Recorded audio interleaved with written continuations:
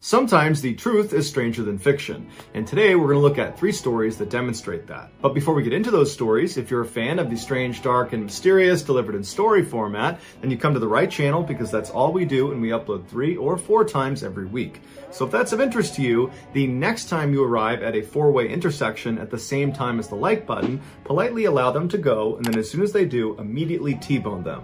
Also, please subscribe to our channel and turn on all notifications so you don't miss any of our weekly uploads. All right, let's get into today's stories.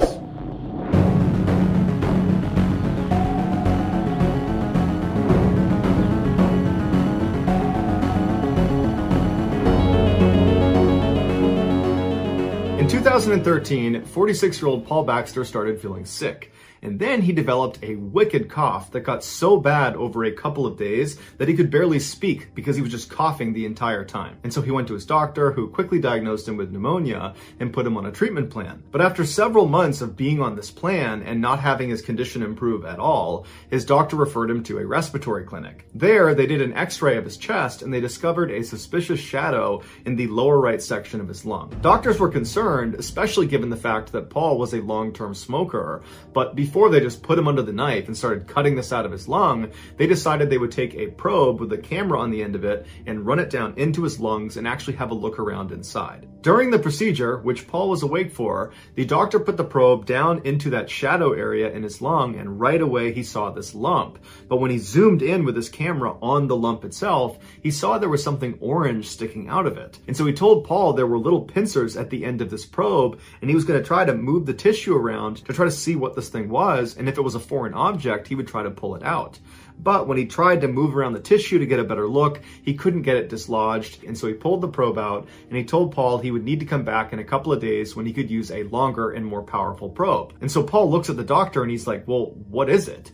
What is this orange thing inside of my lungs? And the doctor said, honestly, I have no idea, but it's not supposed to be in there. A few days later, Paul went back in for this follow-up procedure, and the doctor, using this longer, more powerful probe, was able to go down and actually dislodge this orange thing from inside of his lungs. And as soon as he pulled it free, there was a camera screen that was watching in real time what this probe was seeing. And so Paul and the doctor and the other doctors that were in there as well all got to see for the first time what this thing was. And it was this kind of triangular, small orange thing that nobody had seen before. And so as it was getting pulled up and out of Paul's body, everyone's just watching the camera wondering what this thing is. And then finally the pinchers came out of Paul's mouth, revealing what it was holding on to, and nobody could believe what they were looking at. What it was holding on to was a small plastic orange traffic cone from a child's play toy set. And as soon as Paul saw it, a memory came rushing back to him, and he told the doctors when he was 7 years old, he swallowed, or so he thought,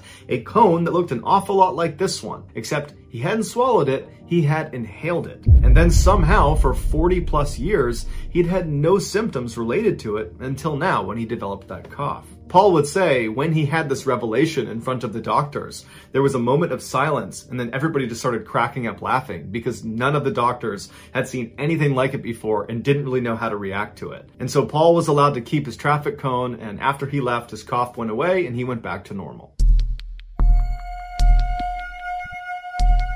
From the time Gareth Williams was a young boy, his parents knew he was extremely gifted. When he was just 17 years old, he achieved a first-class honors mathematics degree from a university in his hometown of Wales. A couple of years after that, he had his PhD from the University of Manchester in England. And after that, he was accepted into a postgraduate course at one of the most prestigious universities in the world, Cambridge. But he wouldn't finish that degree because his incredible academic achievements had got the attention of Britain's intelligence agencies, and they began recruiting him. In 2001, when Gareth was 23, Britain's communication headquarters, commonly known as GCHQ, which is one of Britain's main intelligence agencies, offered him a job as a codebreaker. He eagerly accepted the job, dropped out of Cambridge, and then moved into a modest apartment in Cheltenham, which is the resort town about 88 miles away from London where GCHQ is located. And there he would live and work for the next 10 years. Despite being an intensely private and shy person, Gareth was a highly valued team player whose genius in mathematics and technology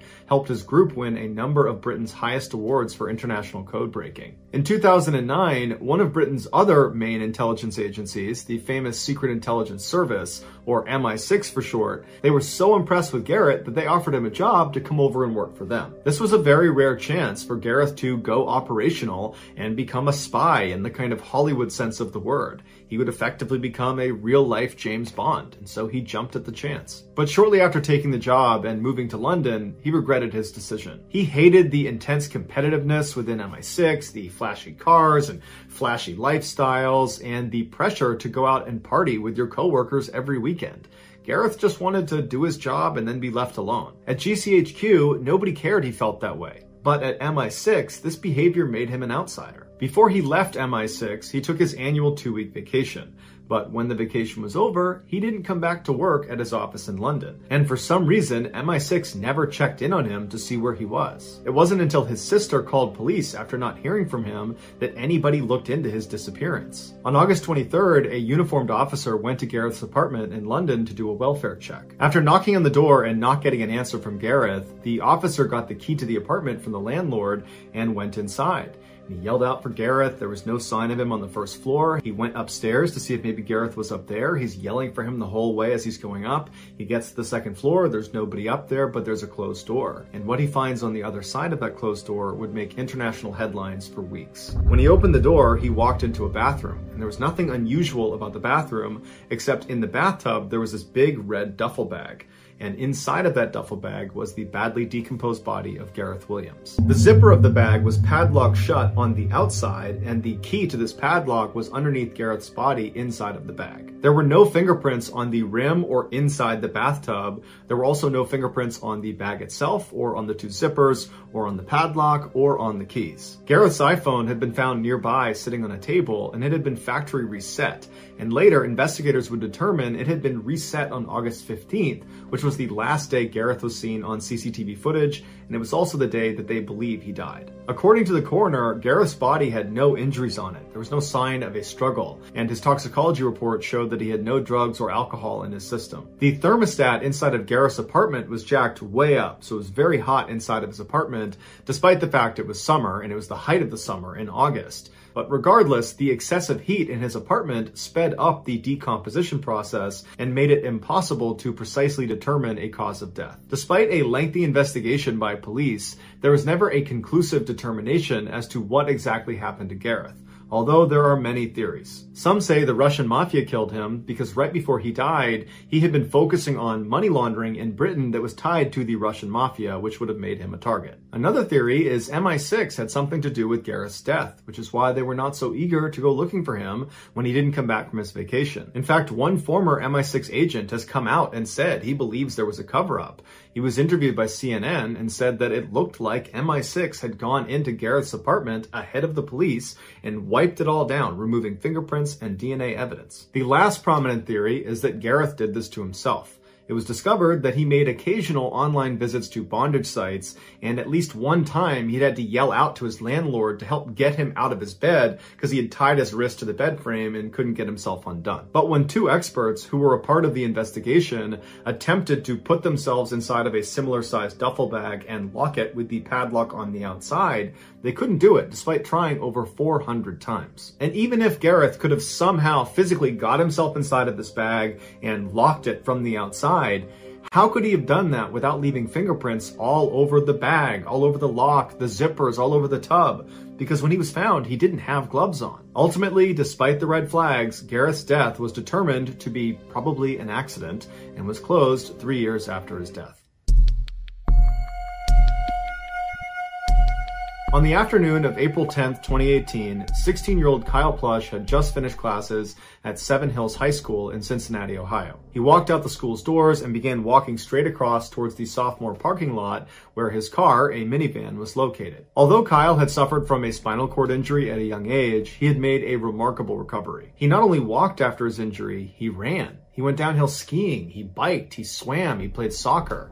But of all the sports he enjoyed playing, tennis was his favorite. He had joined the high school tennis team and had become one of their best and most popular players. That afternoon, he had a match scheduled, so he needed to get into his minivan and get out his tennis racket and his tennis shoes. And so he made it to the vehicle a little bit after 3 p.m. He slid open the door, he threw his backpack inside, and then he climbed towards the third row back seat of the van where his sneakers were sitting on the bench seat. And so he got to the third row, he turned around and sat down facing the front of the minivan. He took off his school shoes, put on his tennis shoes, and then he got up onto his knees and turned around. So he's facing the back of the van, his knees are on the third row seat, and he began reaching down into the trunk to reach for his bag that contained his tennis racket. And as he was reaching, the third row itself, what he was kneeling on, flipped backwards, dumping him headfirst into the trunk, except all of Kyle's body did not just go tumbling into the trunk space. Instead, his upper half made it about halfway down. He tumbled with the seat, and then he got stuck upside down when the top of that third row seat caught his chest and pressed it up against the back hatch of the van. And so Kyle's upside down, his hands are free in the trunk space, but they're too close to the ground where he can't really press himself out of this position he's in. And this third row seat that's come loose and trapped him like this, it's not locked in position. And so if he goes up at all, the seat goes with him. If he comes down at all, the seat comes with him. And so even trying to push himself back out again, he wouldn't be able to clear the seat because it would just come with him and then come back down again. And so he probably looked for places to pull himself down, hoping that might be a way to clear the obstruction, but there was nothing to grab onto, and his lower half would not have been able to slip through that gap even if the seat was stationary, because no person is supposed to get through that tiny little gap. There was also no inside handle on the back hatch that Kyle could have grabbed and potentially opened the back door. And so he was entirely reliant on somebody showing up and opening the trunk to get him out. But the scariest part of this situation was that that loose third row that came forward and trapped Kyle against the back of the van, it weighed nearly 100 pounds and it was driving against his chest. And so he would have had to fight with every breath he took in, pushing up that 100 pounds just to get a marginal breath. But worse than that, if Kyle didn't constantly put air into his chest and keep it full and inflated and strong, that seat would literally crush his chest and kill him. Kyle knew he had to find a way to signal someone that he was in this car. He couldn't reach his phone because it was up in his pants pocket, and that meant getting up around the obstruction, and he couldn't do that. But he had a smartphone and he knew he could use voice-assisted calling. And so at 3:14 p.m., he used his iPhone's voice assistant, Siri, to call 911. As soon as the dispatcher picked up, Kyle was frantic and he was yelling, "Help, help, help, I'm trapped in a minivan in the Seven Hills parking lot. Someone needs to get me out." But the dispatcher couldn't really understand what Kyle was saying because you got to remember, Kyle is yelling from in the trunk space through this collapsed seat up to his phone in his pocket. And the dispatcher was just having a hard time understanding what he was saying. Although if you listen to the audio, it's plainly clear that Kyle is in distress. You can hear that he's yelling and you can hear him banging, which apparently is him banging on the inside of the car. And so they kept asking Kyle, "Where did you say you are? What's going on?" But Kyle, he can't hear his phone. So Kyle just kept frantically repeating his situation, saying his name, where he was located, what was happening to him, in hopes that maybe somebody on the other end of the line would understand what was going on and would come save him. Towards the end of the call, Kyle tells the dispatcher that he thinks he's going to die here. And when the call does cut out, the dispatcher tries calling Kyle back, but it goes to voicemail, and his voicemail only indicated his name was Kyle. It didn't give a last name or anything about him. Not knowing if this was real or a hoax, the dispatcher wrongly labeled this call as unknown trouble when they broadcast it to police. And the dispatcher did not communicate that Kyle was obviously in distress. He was screaming and banging on something throughout the call, and even referenced that he thought he was going to die. Had the dispatcher given Kyle's call a higher priority, fire and rescue would have been alerted, and they could have used their advanced mapping technologies to pinpoint where Kyle's cell phone was, and they could have found him that way. Instead, local police were sent to the Seven Hills High School area to go look around the different parking lots that this caller could have been in. But there was nearly a dozen of these parking lots associated with the high school, making it a huge search area. And again, these police officers were not even aware what they were looking for. They were looking for unknown trouble associated with some caller somewhere around this huge high school. And so the police show up and begin kind of meandering through all these parking lots, staying in their vehicle, just kind of looking around, and they don't see any problems. Although in reality, they were right near Kyle the entire time. At 3:35 p.m., with the police still patrolling the parking lots around the high school, Kyle used Siri to call 911 again, and a different dispatcher dispatcher answered. Now, at this point, it's been 21 minutes since Kyle's first 911 call, and so the weight of that third row is becoming unbearable. His voice is very weak, it's very faint. You can tell he has labored breathing, and every word is punctuated with a long silence as he tries to get out anything he can to try to help himself. And one of the things he says to the dispatcher as soon as they answer is, "If I die, I need you to tell my mother that I love her." And then there's a silence. And Kyle asks them, "Can you hear me?" And there's still a silence. And he says, "This is not a joke. I'm trapped in my gold minivan in the Seven Hills sophomore parking lot. If you don't get here soon, I'm going to die." There's another silence. And then Kyle says, "Hey Siri." And then there's silence. And he says, "Hey Siri" again and again and again. And then it goes silent. The second dispatcher had heard Kyle on this call, but for some reason did not relay to the patrolling officers in the area Kyle's dire situation or his exact position, that he was in this gold Honda Odyssey in the sophomore parking lot. For some reason, that was not communicated to those officers. And so 2 minutes after the second 911 call ended, those two officers left thinking there's nobody here, there's no trouble, and that was it. Kyle was left all alone. 6 hours later, Kyle's father went out looking for him after he didn't come home from his tennis match, and he found his son's minivan parked in the sophomore parking lot at the high school, and when he went up to it, it was too late. His son was still trapped upside down in the back in the trunk, and he had died after the third row had finally crushed his chest, causing him to asphyxiate. Kyle's family is in the middle of a wrongful death lawsuit filed against the city and several employees, and so the legal outcomes of this case are still pending. So that's going to do it, guys. If you found the secret in today's episode, let us know in the comments what it is and where you found it, so give us the timestamp, and if you're the first to do that, we'll pin you at the top of the comments section. If you enjoyed today's video and you haven't done this already, the next time you get to a four-way intersection at the same time as the like button, politely tell them to go on, and as soon as they begin to move, immediately T-bone them. Also, please subscribe to our channel and turn on all notifications so you don't miss our weekly 3 or 4 video uploads. If you want to get in touch with me, you can direct message me on Instagram or on Twitter. My username for both platforms is the same. It's JohnBallin416. I also have a ton of content over on TikTok where my username is Mr. Ballin. I also have a second YouTube channel called Mr. Ballin Shorts, where I post short videos. If you have a story suggestion, please submit it to our subreddit just called Mr. Ballin. It's linked in the description below. So whether I see you on Instagram, Twitter, TikTok, Reddit, YouTube, or some combination, just know that I really appreciate your support. And until next time, that's going to do it. See ya.